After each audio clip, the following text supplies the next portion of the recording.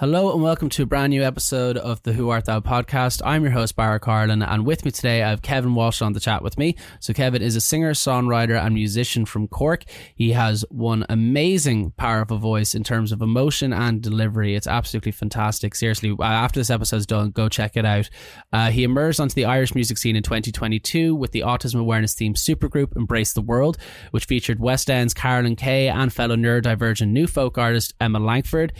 With his first single, he went straight to number 1 on iTunes, number 19 on the homegrown charts, and he's appeared on the 6 o'clock show and headline As I Am's Same Chance World Autism Conference in 2022.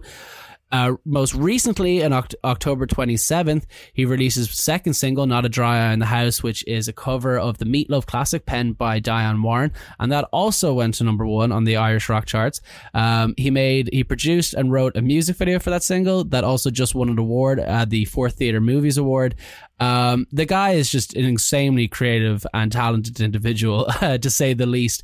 So we'll be chatting about all that and his love of meatloaf and also what's coming in the near future for him as well. It's a very fun episode. I really had a pleasure chatting to him. It was very, very, very enjoyable. So I'm going to get on with the episode, and here's the theme music by Zach Stevenson.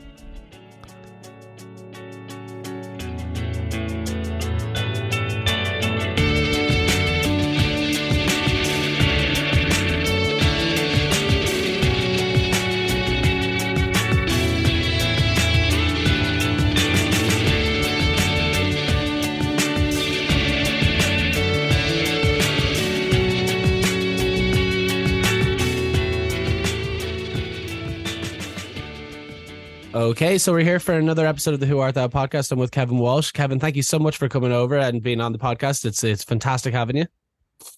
And thank you very much for having me, Barra. No, it's brilliant.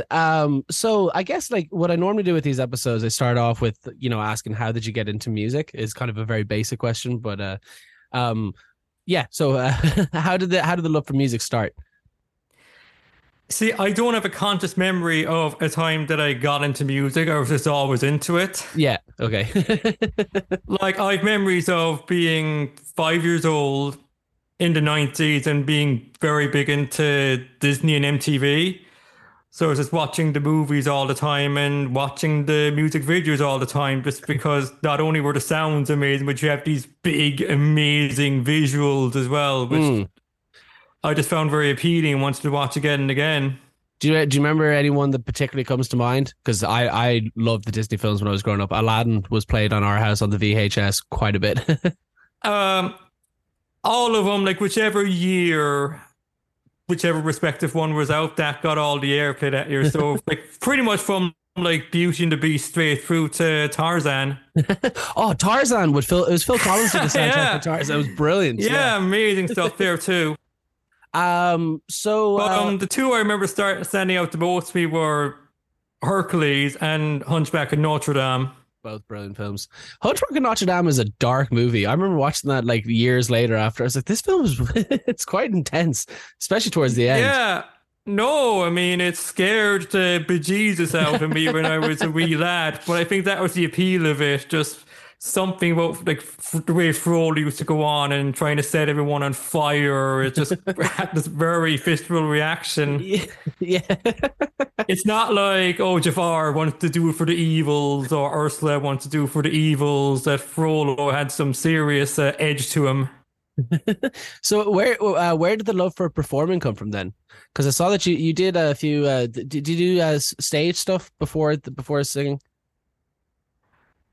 No, I was always into playing dress up as a child. Okay. And, like my friends and I in the playground were like reenacting Star Wars. So it was something we were always doing, but I didn't get into like doing it like semi-professionally till later on when I was in college. And how did you find it when you first started doing it? It was something I always wanted to do, so I was only delighted to do it. And first show I ever did was an opera chorus called Pagliacci. What? Holy shit! Yeah, that's not an easy thing to sing. On it, the Everyman in Cork, John O'Brien directed and conducted it, and did one about vampires as well. because a reviewer aptly described at the time, it's the plot of EastEnders set to singing. Do you mind elaborating on that, like what the plot is? No, because it's about a circus troupe that come into town and us and the chorus the villagers. And we go to watch the show. And what we don't realize is the two leads, the woman who was played by the late Cara Sullivan, is having an affair with one of the others in the show. And then the guy playing the lead finds out about it and he calls her out about it in the middle of the show and just goes into this completely murderous rage. And we think it's all part of the performance. And then he just ups and kills everyone. Delightful. And that's the same. And that's the same even with the videos going back to when I was a kid. Like stuff like Shakespeare's Sister, Stay, and Michael Jackson Earth Song. There's always this kind of very visceral association between life and death in music. Oh yeah, no, absolutely, sure. Yeah. I when I was in my teenagers, I listened to like exclusively like 90s rock music, and so much of it was all about drugs, depression, everything. I was like, I don't know what any of this stuff is, and for some reason I'm drawn into actually listening to it. So what made you want to like be like, what made you think like, oh, I can actually make a career out of this, I can actually be a singer and, you know, go forward with this? It was something I always wanted to do. And when did you do your first? Because you had a number one single, I think, didn't you, on iTunes? On iTunes, yeah. that was the one, "Embrace the World," that came out last year. Yeah. And what was it like recording that song? It was very interesting and very good process too, and it really is an ode to modern technology because I had 9 singers on that, and we never met each other. Oh, really? You never met the whole time? Well, I met some of them later on when I got to do the music video and stuff, but when we were recording it, it was all, they record their bit in the studio and then they send it on to me and we just edit all the parts down that way. And did you enjoy the recording process of it? Yeah, very much. And like people on that, like Emma Langford, are fantastic, and I've been a big fan of hers since she started out. And what was I trying to say? When actually, sorry, I completely glossed over. When did you learn how to sing the way that you sing? Because like you it should be noted, if anybody hasn't heard Kevin's music, the guy can really sing. So when did you start learning how to sing?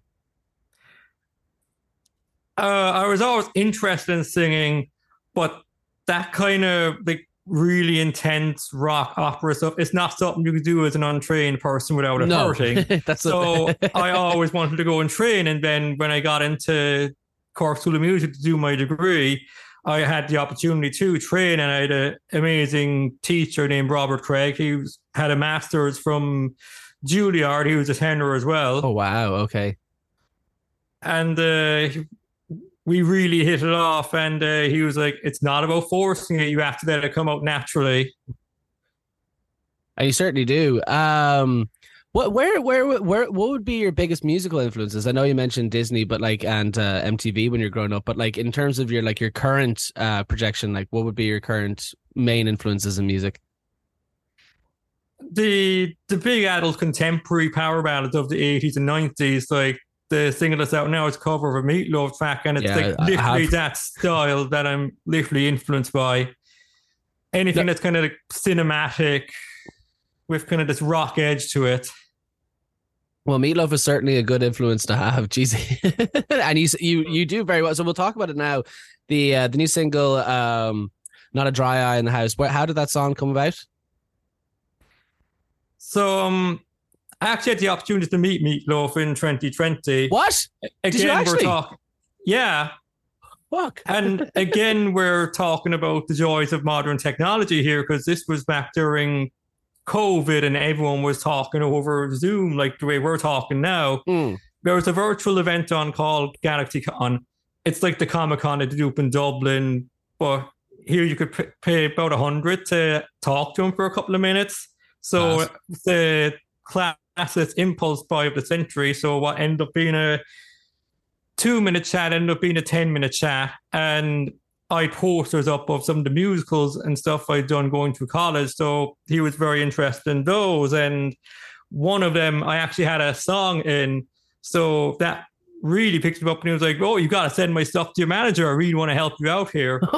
So that was because we're going back and forth between the span of 10 and 15 years here. But no, I always had a bit of reticence about putting myself out there. But that was the moment where I decided, okay, I'm actually really going to knuckle down and try and make a career out of this.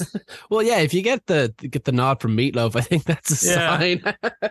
Was he nice? It seems like it was a lovely experience. Yeah. How did you find shooting the music video, actually? Because I've been on the sets for music videos, and some people like them, some people don't like doing them. As in, they're a long shooting stuff's a long experience. Oh, I love them, but the only downside of them is that you pay as much as you would for a small holiday. Yeah. I remember a friend of mine, he was shooting something very simple, and it nearly cost him an arm and a leg. Yeah, totally. Yeah. So kind of what's next for you now? Where do you hope to go after this in terms of like, obviously you're going up and up and up. I think the single did very well as well. This new single did very well as well. Yeah. So the rock charts in iTunes. Nice. Yeah. But I'm on the card to perform at Cork Opera House next month as part of their 2-night Christmas concert. That's a gorgeous venue as well. That'd be amazing. And we're doing Embrace the World as part of that, which is the first single. And John O'Brien, who I mentioned earlier, is conducting and arranging it. Oh, fantastic. So awesome. It's going to be a full-on symphony orchestra arrangement, which I'm very excited about. Have you ever performed with the symphony orchestra? I've performed in choruses and choirs with orchestras. But it's just you now. Yeah. But no, it's just amazing to have a 30-piece behind it. Not sure if you've ever seen it, but Meatloaf did a concert with a symphony orchestra in 2004, and it was recorded on DVD. Oh no, I have not seen that actually. Yeah. I've seen a good few, because my dad was a big Meatloaf fan. We had all the Bad Out of Hell CDs, but I haven't seen that now. I'm assuming it's worth watching.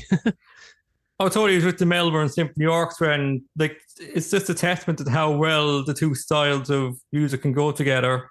Oh no, like it's funny, like, because I hadn't listened to Meatloaf in a long time, and then obviously when we were organizing this, I was like, I'll put them on just see what the crack is. I was like, this music is fantastic.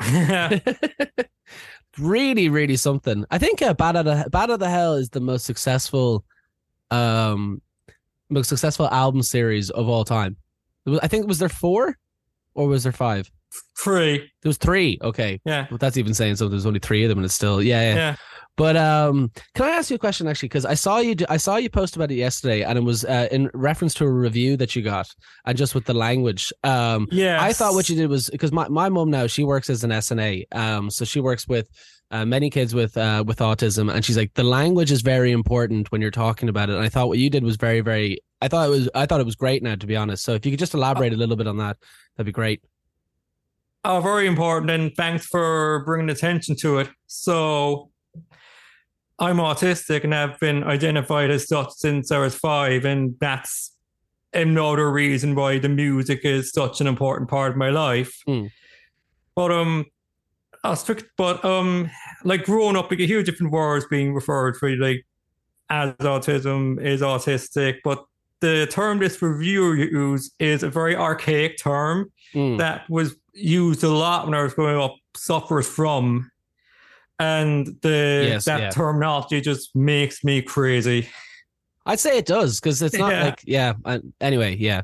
But I thought calling it out, and you did it in a very nice way as well. But I thought it was very good that you did that. Yeah. What age group does your mom work with, just out of curiosity? I think it's mostly 9-year-olds at the moment. Yeah. Yeah. She works down in the local school. But she was like, the terminology is, she goes, it is very, very important. Because it's not, suffers from is a fucking terrible way to describe it. It totally is. Like I said in the email to him, like I've held down like a day job for a year, and I'm really enjoying it. And I'm bringing out this single, which hence you're reviewing on it. That's hardly suffering. And there's actually been like events in the past where people have introduced me. Kevin suffers from autism, and I've Oh, just for like God's walked out. really? I walked out of him afterwards. Well, fair play to you. Seriously, they'd introduce you like that? Yeah. Because it's Jesus Christ. That's her. Oh, it does Yeah. it does bother me so immensely, and I like it's it's because it's the same. They just make it out to be like it's the end of the world. It's like it's not. It's anyway. Do you think it? How much do you think it plays in the role of the music that you play? Like in terms of like character and all that kind of carry on. Do you mean with the terms or just me relating to it? Me relating to it. Oh, big time. And that's why I've always gravitated so much towards Meatloaf side of music in particular, because it's very intense. There's something just visceral on an extra kind of end of the world level. Because the way I would describe my experience with autism is that you feel everything more intensely and socially. It's like if different kind of levels of support needs, and my support needs to be quite low, but even with something like socializing, it would be like using a mobile, but you have it on 5G battery all the time. It just takes that bit more energy to do so. But with that Meatloaf, it was just an extra bit of drive. Like when he says he'll be gone in the morning like a bat out of hell, he really be gone in the morning like a bat out of hell. And he just really like means it from the bottom level. No, I completely get what you mean. It is what like I with Meatloaf particularly, I distinctly remember as a child driving up because my family live in Tyrone, so we'd be driving up and Dad would have that on in the car, and he'd just be like he's speeding down the motorway, going, "This is amazing." Well, we're on to the second half of the podcast, which is where we do the random questions that I'd ask you if we were at a bar, is the way that I normally like to describe it. So the first one is, what was the first and last album that you fell in love with? First album was Welcome to the Neighborhood by Meatloaf. Nice. And the last album, Cuts Both Ways by Gloria Estefan. Oh, nice. Very, very nice. I haven't listened to that in a long time as well. Who do you think is the most underrated artist? The most underrated? Yeah, artist, like any musician. Marion Raven. Who's Marion Raven? I don't know them. She sings she did the duet Meatloaf on It's All Coming Back to Me Now. Oh, right. Okay. I'm assuming it's worth checking out. Yeah. And most people would know it's a Celine Dion song, but Meatloaf did a version of it too. All right, okay. And if you could change one thing in the Irish music scene, what would it be? I think that there'd actually be more space to showcase independent artists. For sure. Because unless you've like made it abroad or something, it's very hard to get into like the big leagues, like Late Show or something. I mean, I would love it if we could like devise like even like a little TV show, like our own little Top of the Pops or something that like that us indies can come on and really showcase our platform. I would love a Top of the Pops for Ireland. That would be amazing, because I don't know what the scene's like down in Cork, because I haven't actually been to Cork in a long time. But even just with Dublin here, we have so many bands that it's kind of ridiculous. Like you go out and you're watching a new live band and you're just like, who are these guys? They're fantastic. It's every single time. Cork has totally. a load of great people playing. Oh, totally. It's very much along the same lines of Dublin. Like a lot of very talented people, but because it's of like in not being like in the know or like whatever clique there is, it's hard for them to get heard. And for music like yourself, is it very limited where you can play in Cork, or is there kind of like a good few spots that you can do? No, there's lots of very good open mics. Like the one I would really give a shout out to is Red Zeppelin, because they're a very accommodating venue. And I've heard so much great things about that venue. I've never been now, but I've heard it's fantastic. Yeah. They run an open mic on Tuesdays, and like it's not just heavy metal. They take anything, and unlike other open mics where like you're just in the corner and people can talk about through it, they really make a point of getting everyone to sit down and listen. Fantastic. There's nothing more discouraging than like doing an open mic and you just go up into a corner and then the people next to you are just chatting the way through. It's really discouraging. I was at a gig recently and I couldn't believe it. So it was actually I won't name the artist because it's bad out, but people were we were watching them and they were just vaping during the whole show. And I was like, this is so unbelievably disrespectful. Stop doing that. And then at one point they were like, I lost a family member very recently, and they were telling the story. People were laughing and talking during it. I was like, has everybody over COVID just lost any sort of social decorum when you're at gigs? It's absolutely ridiculous. Because it's not just important to have the platform, but it's also important that you have the platform where you're listened to as well. Yeah. And especially with this kind of music that I'm doing, which is more closer to what you see in a theater. Mm. So I think sometimes in the more casual kind of setting that might go over people's heads a bit. Yeah. Well, really? I would be, I don't know. I would be kind of the person if I heard the music that you're playing, which is, it really is fantastic. I'm very much enjoying it. I'd be like, shit, that's amazing. But let's see, what's one of the other kind of questions that we have? What's your current go-to music at the moment? My current go-to, it's whatever's playing over the speakers in Boots. In Boots? Oh, yeah, okay. What is it at the moment? It's not. They're not doing the Christmas songs just yet, are they? Just about. They had Take That's new one on the last day. Okay. And let's see, what's another good one? Do you have a favorite live act that you've seen this year?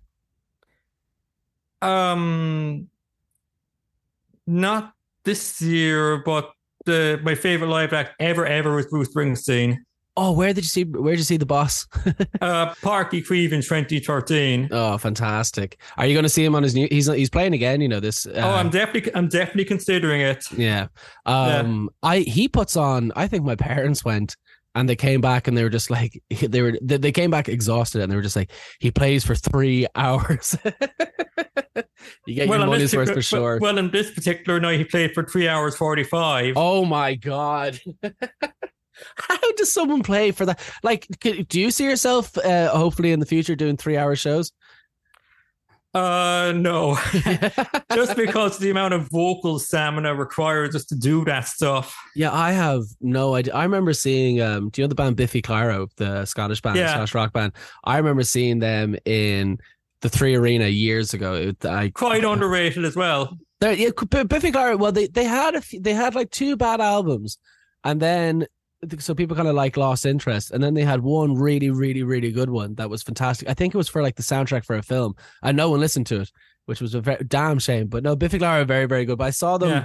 I think Brand New were the support as well. It was a great show anyway, but they played for about 3 hours and 10 minutes or something. They played for a very, very long time. And I was with my friend Zach, who's an enormous fan. And I was there going like, Zach, can we please go home? And he's like, why? He goes, I'm knackered. And he goes, they're still playing. I was like, I know. But it's like their songs are like 3 minutes long. So you're getting like 30 songs or something. And I was just like, I need to go Easy. home. I'm so tired. Definitely getting your money's worth. I was only like 40 quid or something like that as well. Whereas you go to the 3 Arena now, and I think Tenacious D. I really like Many of Euro. Horror. Many of Horror is a beautiful song. Yeah. Yeah. And what's the other one? Semi-Mental, which is on the album Puzzles, is a great song as well. But Kevin, I don't really have actually any more questions for you. To be honest, we flew through those. But my main thing now is where can everybody find you, and what's coming up in the future for you? So you can find me on all the usual online platforms, Facebook and Instagram. I have my 2 music videos up on YouTube.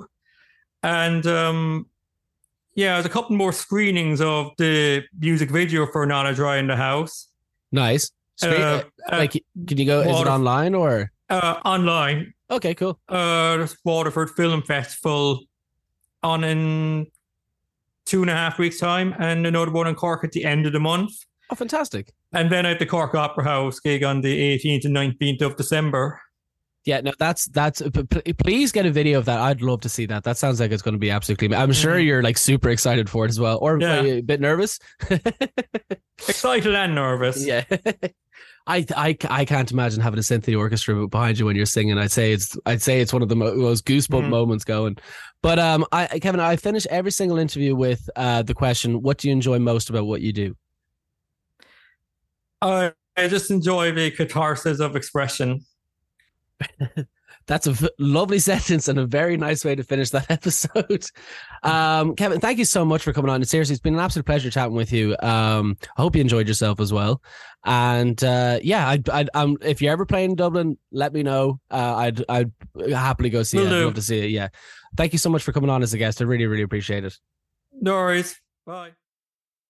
So that is our episode for this week. I want to give a quick thank you again to Kevin for coming on. It really was a pleasure chatting with him. Seriously, make sure you go check out the music video for Not a Dry Eye in the House. It's really something else. As I said at the beginning of the episode, they won the award for best music video, and it's also, the song went to #1 on the rock charts recently as well. So after we've recorded this, so he's a really, really good musician. Definitely check him out, and I'd say there's a lot in store that he has for us in 2024 that could be very exciting. There'll be a link for all those in the description of this episode. And I guess on my end, just if you like the podcast, give it a follow. It helps me out, as I say every week. But the main thing is, thank you very much for listening to the whole episode. I hope you enjoy it, and I'll be back again soon for another episode. Thank you very much. Goodbye.